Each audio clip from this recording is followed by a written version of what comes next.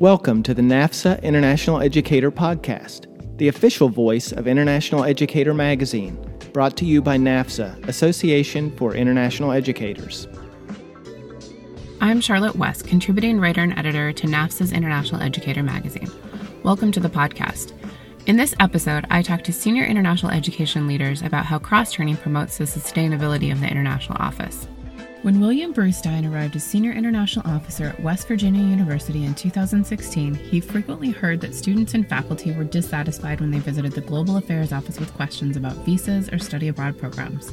It was about 3 or 4 years ago, right after I arrived at West Virginia University, and I started anecdotally hearing from faculty and from international students their unhappiness with the fact that when they came into the building where our office is located and they'd see someone there working, they would ask a question, maybe about an I-20 form or about education abroad, and the person would respond, well, I don't know, that's not my area. I don't know anything about it.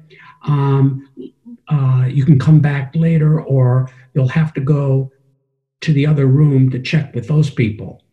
And oftentimes that we realized that wasn't the message we wanted to send to our students and to faculty. You know, we're not that big of an operation that people who work in education abroad couldn't meet their colleagues in international students and scholar services. The disconnect between international student services and education abroad was the natural result of two teams that had long worked independently. They were only brought together when Brustein consolidated all of WVU's international activities under the Office of Global Affairs. To remedy the problem and promote collaboration, he instituted cross-training across areas of expertise. Brustein says that cross-training gives staff the opportunity to understand the basics of their colleagues' jobs. The work they've done over the past 4 years has allowed WVU's Global Affairs Office to better respond to the pandemic. Because we've done this cross-training and this shadowing, for the fact that if it comes to future rescissions or need to reduce staff, or people might retire or they might leave, that we have people who can step in now, who have those types of skills and confidence to do that. So we're in a very good position for that. And I think, again, my main point is that it's because we recognized the problem years ago, we put a plan in to address it, and now we're set up to be able to move forward. At a time when many institutions face both budget cuts and staff reductions, international education leaders have had to ask their teams to take on new responsibilities, shift workloads, and increase flexibility. Cross-training provides an important professional development opportunity for international educators.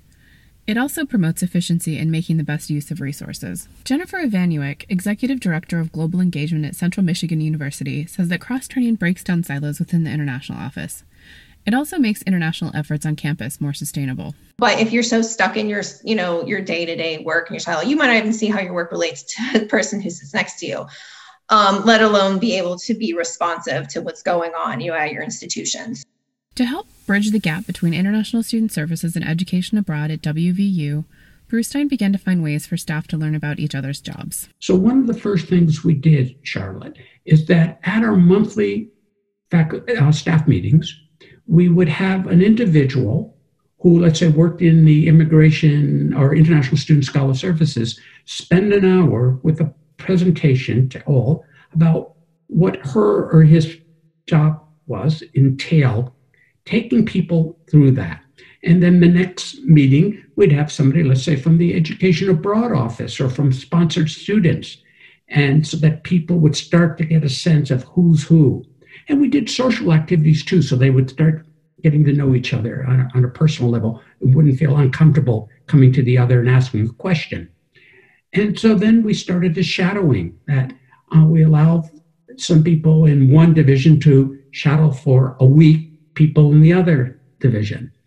And this started really making a major change in the operation, where people could then answer questions. Sure, they might not be able to delve deeply in the question that an international student or student interested in study abroad had, but they could answer, the preliminary questions and knew exactly whom to address, to direct this person to.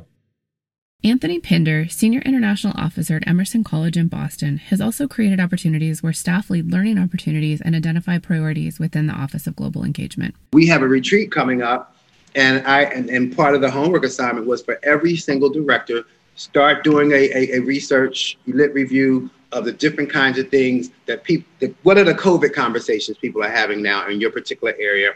What do you like from what you're reading that's new? And what do you think is most applicable for us at IGE? And then we're just going to talk about it as a team of directors. Another strategy for cross-training is assigning people to work on project teams across divisions, says Lucien Lee, Director of Global Engagement at Goucher College. Intentional collaboration between departments breaks down institutional silos, and participants learn about their colleagues' expertise in the process. Lee recently convened a committee to work on international enrollment strategies. Well, this training, again, doesn't have to be workshop format. The training is called the cross training, is an in-house training because you already have existing skill sets among colleagues and staff members, is to put the team together so they work together and they learn from each other without even knowing it. For example, the recruiting team that we recently created and then expanded, and people are learning from each other about designing marketing material for international students, and use the wordsmithing skill sets in another person's background, or leverage another person, our previous international recruiter's international connection, his knowledge of the markets, for example. So each one has a unique skill set, and sometimes I call it a hidden gem that just need to be identified and shared. And I think a team is just the platform for sharing. So this way, and very quietly but ably, each one will learn from each other and get their skill sets at what I call in a comprehensive portfolio for the unit or for the office. So I think this is the most feasible and localized and also economic cross-training practice. Just as Bruce Stein wanted to ensure students could get answers to a variety of questions when they stepped into WVU's Global Engagement Office, other institutions realized that students prefer to have a single point of contact for information. Cross-trained staff can create a better experience, especially for prospective students. At Boston University, the International Admissions and Recruitment team works closely with the International Students and Scholars Office. Here's what International Admissions Director Anne Corriveau has to say. The ISSO office and our office have been just constantly talking about what it is we need to make this happen, and then trying to, we report to different provosts. We're different offices. Same provost, but different lines to the provost. And so being able to offer cross-training so that we could best serve the students, right? So making sure that in our meetings that we're talking about what each of us is doing and how we're working collaboratively so that we can both speak to this from an out-facing perspective to the students who are coming in. At Grinnell College in Iowa, Senior International Officer Kate Patch wanted to cross-train employees to be able to step in if someone is out of the office. For us, I want each staff member to know what everyone else is doing in a broad sense, in a general sense. But like many small offices, we've always had to step in if someone's on vacation or on leave. You need to know how to be able to step in and help facilitate and make things run.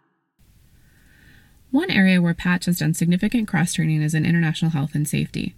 Once students had been evacuated from programs abroad in the spring, she realized they needed to collect data on health and safety in countries where partners and providers were operating.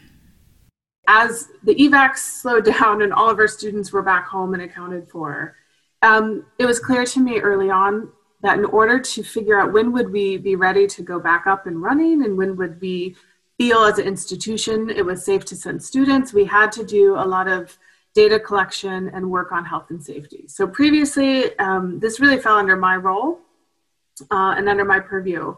But our assistant director of off-campus study, I brought her on board and cross-trained her in all of the protocols we normally did. How do we communicate? How do we mitigate risk? Looking at the travel warning system, the CD system. We also partnered, we have a data inquiry and social analysis lab that we data analysis socially inquiry lab that we partnered with. And so for 2 months this summer, we really put together a pretty comprehensive data project. From March until now, we collected data on which countries were open, which programs were open, what were the cases. So we had the qualitative from Johns Hopkins, and then we had our Study Abroad partner data. So I cross-trained her on how to analyze the data, how to put the data together visually, and how to communicate that with partners. So the goal is now she is the second backup for health and safety, and eventually would maybe go to her permanently. Most international offices have been asked to do more with less for years, and the pandemic has only exacerbated budget cuts. Central Michigan faced a significant budget reduction this year, which impacted the staffing of its Office of Global Engagement. Vanuik says that in the face of reduced hours and staff layoffs, we don't want to have the appearance of decreased service to our stakeholders, but in reality, we can't do everything that we were doing. So then I put out there, like, here are the goals that we're committing to for this year, and here's how they relate to our longer term strategic goals. And so then that helped sort of inform then what do we do with our staff that we still have, right? Vanuik says that because the processing of I-20s was moved to international admissions and recruitment, she was able to enlist a staff member who had previously been working with international students to help with study abroad advising and managing the office's social media. Vanuik says that narrow areas of expertise might not be the best fit for cross-training. What you don't want is to then create redundancies where you have to have multiple people. Let's say you're talking about like J advising. We don't have enough J scholars that I personally do not think it would make sense to have 2 of our staff have to be continuously staying up to date on J, like the specifics of J's, because we just don't have enough. We have maybe like 40 a year. Whereas I could see with study abroad, because there are increasing numbers, and we saw this like last year before COVID, I wanted others to be involved with the study abroad fair, because you think about like how many students are coming, with like 800 students coming, asking all these different questions. Everyone's running around, and you couldn't just like find the advisor who could answer that specific question. So I was like, what if we just have the staff from across the office learn the basics, right? Like, where do I go for more information? How do I apply? Like, just the basic stuff to get somebody on their way, and then know where the boundary is of like, okay, that's too much detail. I'm going to have to connect you, with a one-on-one appointment with the person who is the expert in that. And I think a side benefit of that too, is that it kind of, you probably have seen this in the coverage of the stories that you do, but there tends to be these silos between ISSS and study abroad. So I think it helps a lot in terms of like opening eyes as to what that other side of the office is like. And so that's at least how I've done it in my office. Before she reassigned responsibilities in her office at Central Michigan, Vanuik consulted with the directors of the different units to get input about their team members' strengths. So you kind of have to rely on, what do you know about your staff members? I did talk to the directors before the rest of the staff knew this. So I was able to, between what I knew and what the directors knew about their own needs and, their staff strengths, it was like, okay, I think this particular person would be a good fit for that. And then I did have a conversation, with that individual before anybody else to say, okay, here are the types of things. And I was just being really honest, like, this is kind of an experiment, and I'm going to be flexible. I need you to be flexible, but I also need you to be honest with me about what are your strengths, what are your goals, because like you could really see this as a professional development opportunity to learn something new. And so I was glad that like she did, that what I had thought and what I knew was actually correct. After I had that conversation with her, she affirmed that some of those things that I had mentioned would be of interest to her, or that aligned with her skills. At Goucher, Lee sends out a survey to staff members once a year to take stock of what skills they want to develop. Right after I get to know the staff individually, I send a survey to our individual staff members. So, for example, to help them identify what they enjoyed the most in the past year, and what they found they are most passionate about in the past year, and what they liked the least in what they did. So identify what they enjoy doing the most, and also ask the question, what they wish that they want to do, or they could have done in other areas, or they want to enhance their skill sets. That provides the baseline and basic knowledge for me to understand what each staff member is interested in and is able to do. So then you shuffle the cards, like, where is the need and who can do what. So I think this is a great practice. Lee also suggests that senior leaders are realistic about workloads when reassigning duties. The lesson I learned the most is you don't want to overburn your staff and put the wrong responsibility to the wrong person. So you want to match accurately and with excitement, rather than designate without consulting the staff, because this is very often additional work people pick up and assume during challenging time.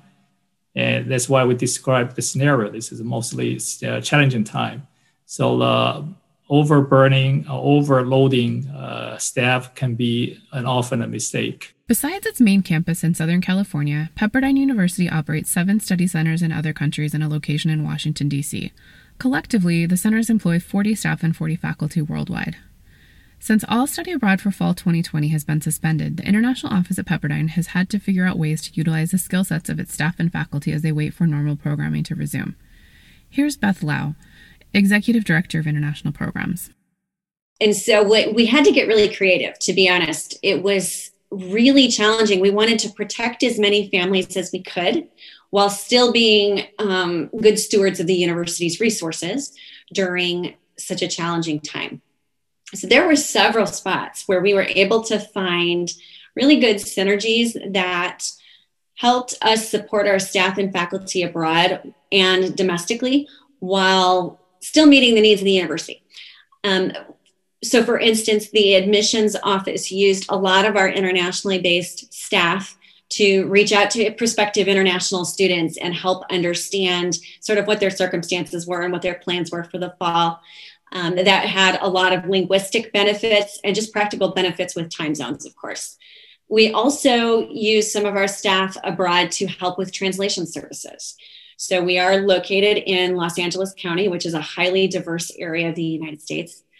And a lot of our signage and a lot of our communications have to go out in more than one language. So for instance, our staff in Buenos Aires in Argentina, they translated a number of materials into Spanish for our HR department to help prevent us from having to pay that out to an external party. Academically, we also did a lot of reallocation of duties. That was probably one of the more effective strategies we used. Like a lot of institutions, Pepperdine University is online this fall, which meant that we had to move our classes from an in-person format to an online format. It's also important to realize that because we have such high levels of participation in study abroad programs, that meant we had to create course sections that we didn't plan to offer here in Malibu to begin with. And so one of the things we did was we worked with the different academic divisions to actually use our internationally based faculty to teach some of those courses. And right now we've got over 20 online courses that are being taught through Malibu, but are actually being taught by instructors abroad. And so that was one of the more successful things that we were able to do to leverage our workforce during this sort of weird time.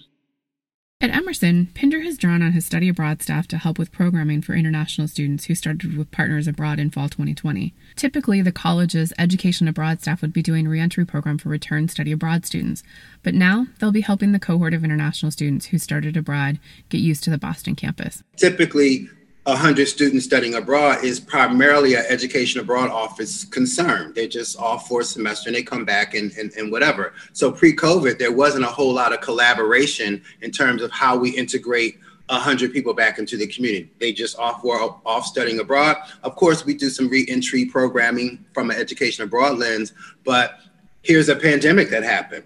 Right? We have 100 Chinese students who were expecting to come back to Boston or come to Boston for the first time that have just spent either their freshman semester at some foreign institution on an Emerson branded initiative, but still they don't know Emerson yet. They just spent 13 weeks at some other institution. So we need the academic departments. We need student advising. We need our English language learning team to make sure, hey, these are 100 Chinese students who are predominantly the constituents and the end user of all of our ESL services on the campus. How do we know, since they've been at China, that their proficiency is at a point, right? Because after 13 weeks, if they were in Boston, we would have a sense. We would have done some other type of EL class assessment to know if they can be mainstreamed back into normal credit-bearing classes. So it really becomes, as much it's an awareness builder, it is a cross-train piece too. At Pepperdine, Lowe says she had to actively seek out new opportunities where her team could fill in by matching the skills of her staff with the needs of the institution. Yeah, and I think for those of us who sit in leadership positions, I think one of the strategies to getting through this is that while there will be some training, the truth is our faculty and staff worldwide have a number of skills that we don't even identify as skills sometimes. And so it's not just cross-training, it's recognizing the value in the skill and the needs of different stakeholders and matching those up in a way that's actually very valuable both to the international education offices and to the institution at large. And it's great professional development for the folks overseas as well. I had to go find these roles. No one came to me and said, hey, do you have anybody who can do this? I had to be aggressively going out and looking for gaps that needed to be filled. And so I think I would say that we have to be proactive much more than reactive.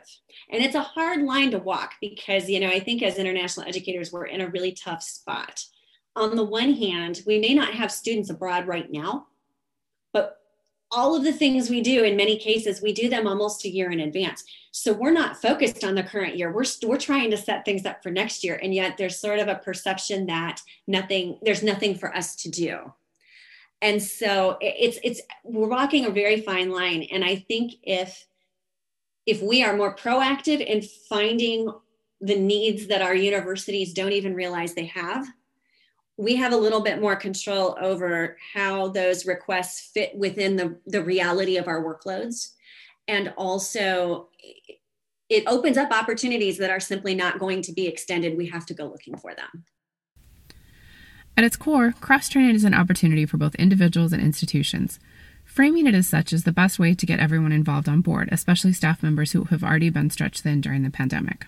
Corey Blackmar, Associate Director of Internationalization Initiatives at Emerson, puts it this way. Those opportunities to do cross-training, they only help to both broaden the view of whoever is being cross-trained into other areas that are outside of their area of expertise. From a leadership perspective, I think you need to look at it as personal skill building. I mean, especially if you are focused on a career in higher ed in general, you need to learn all the aspects of higher education because it's only going to help inform your lens of expertise.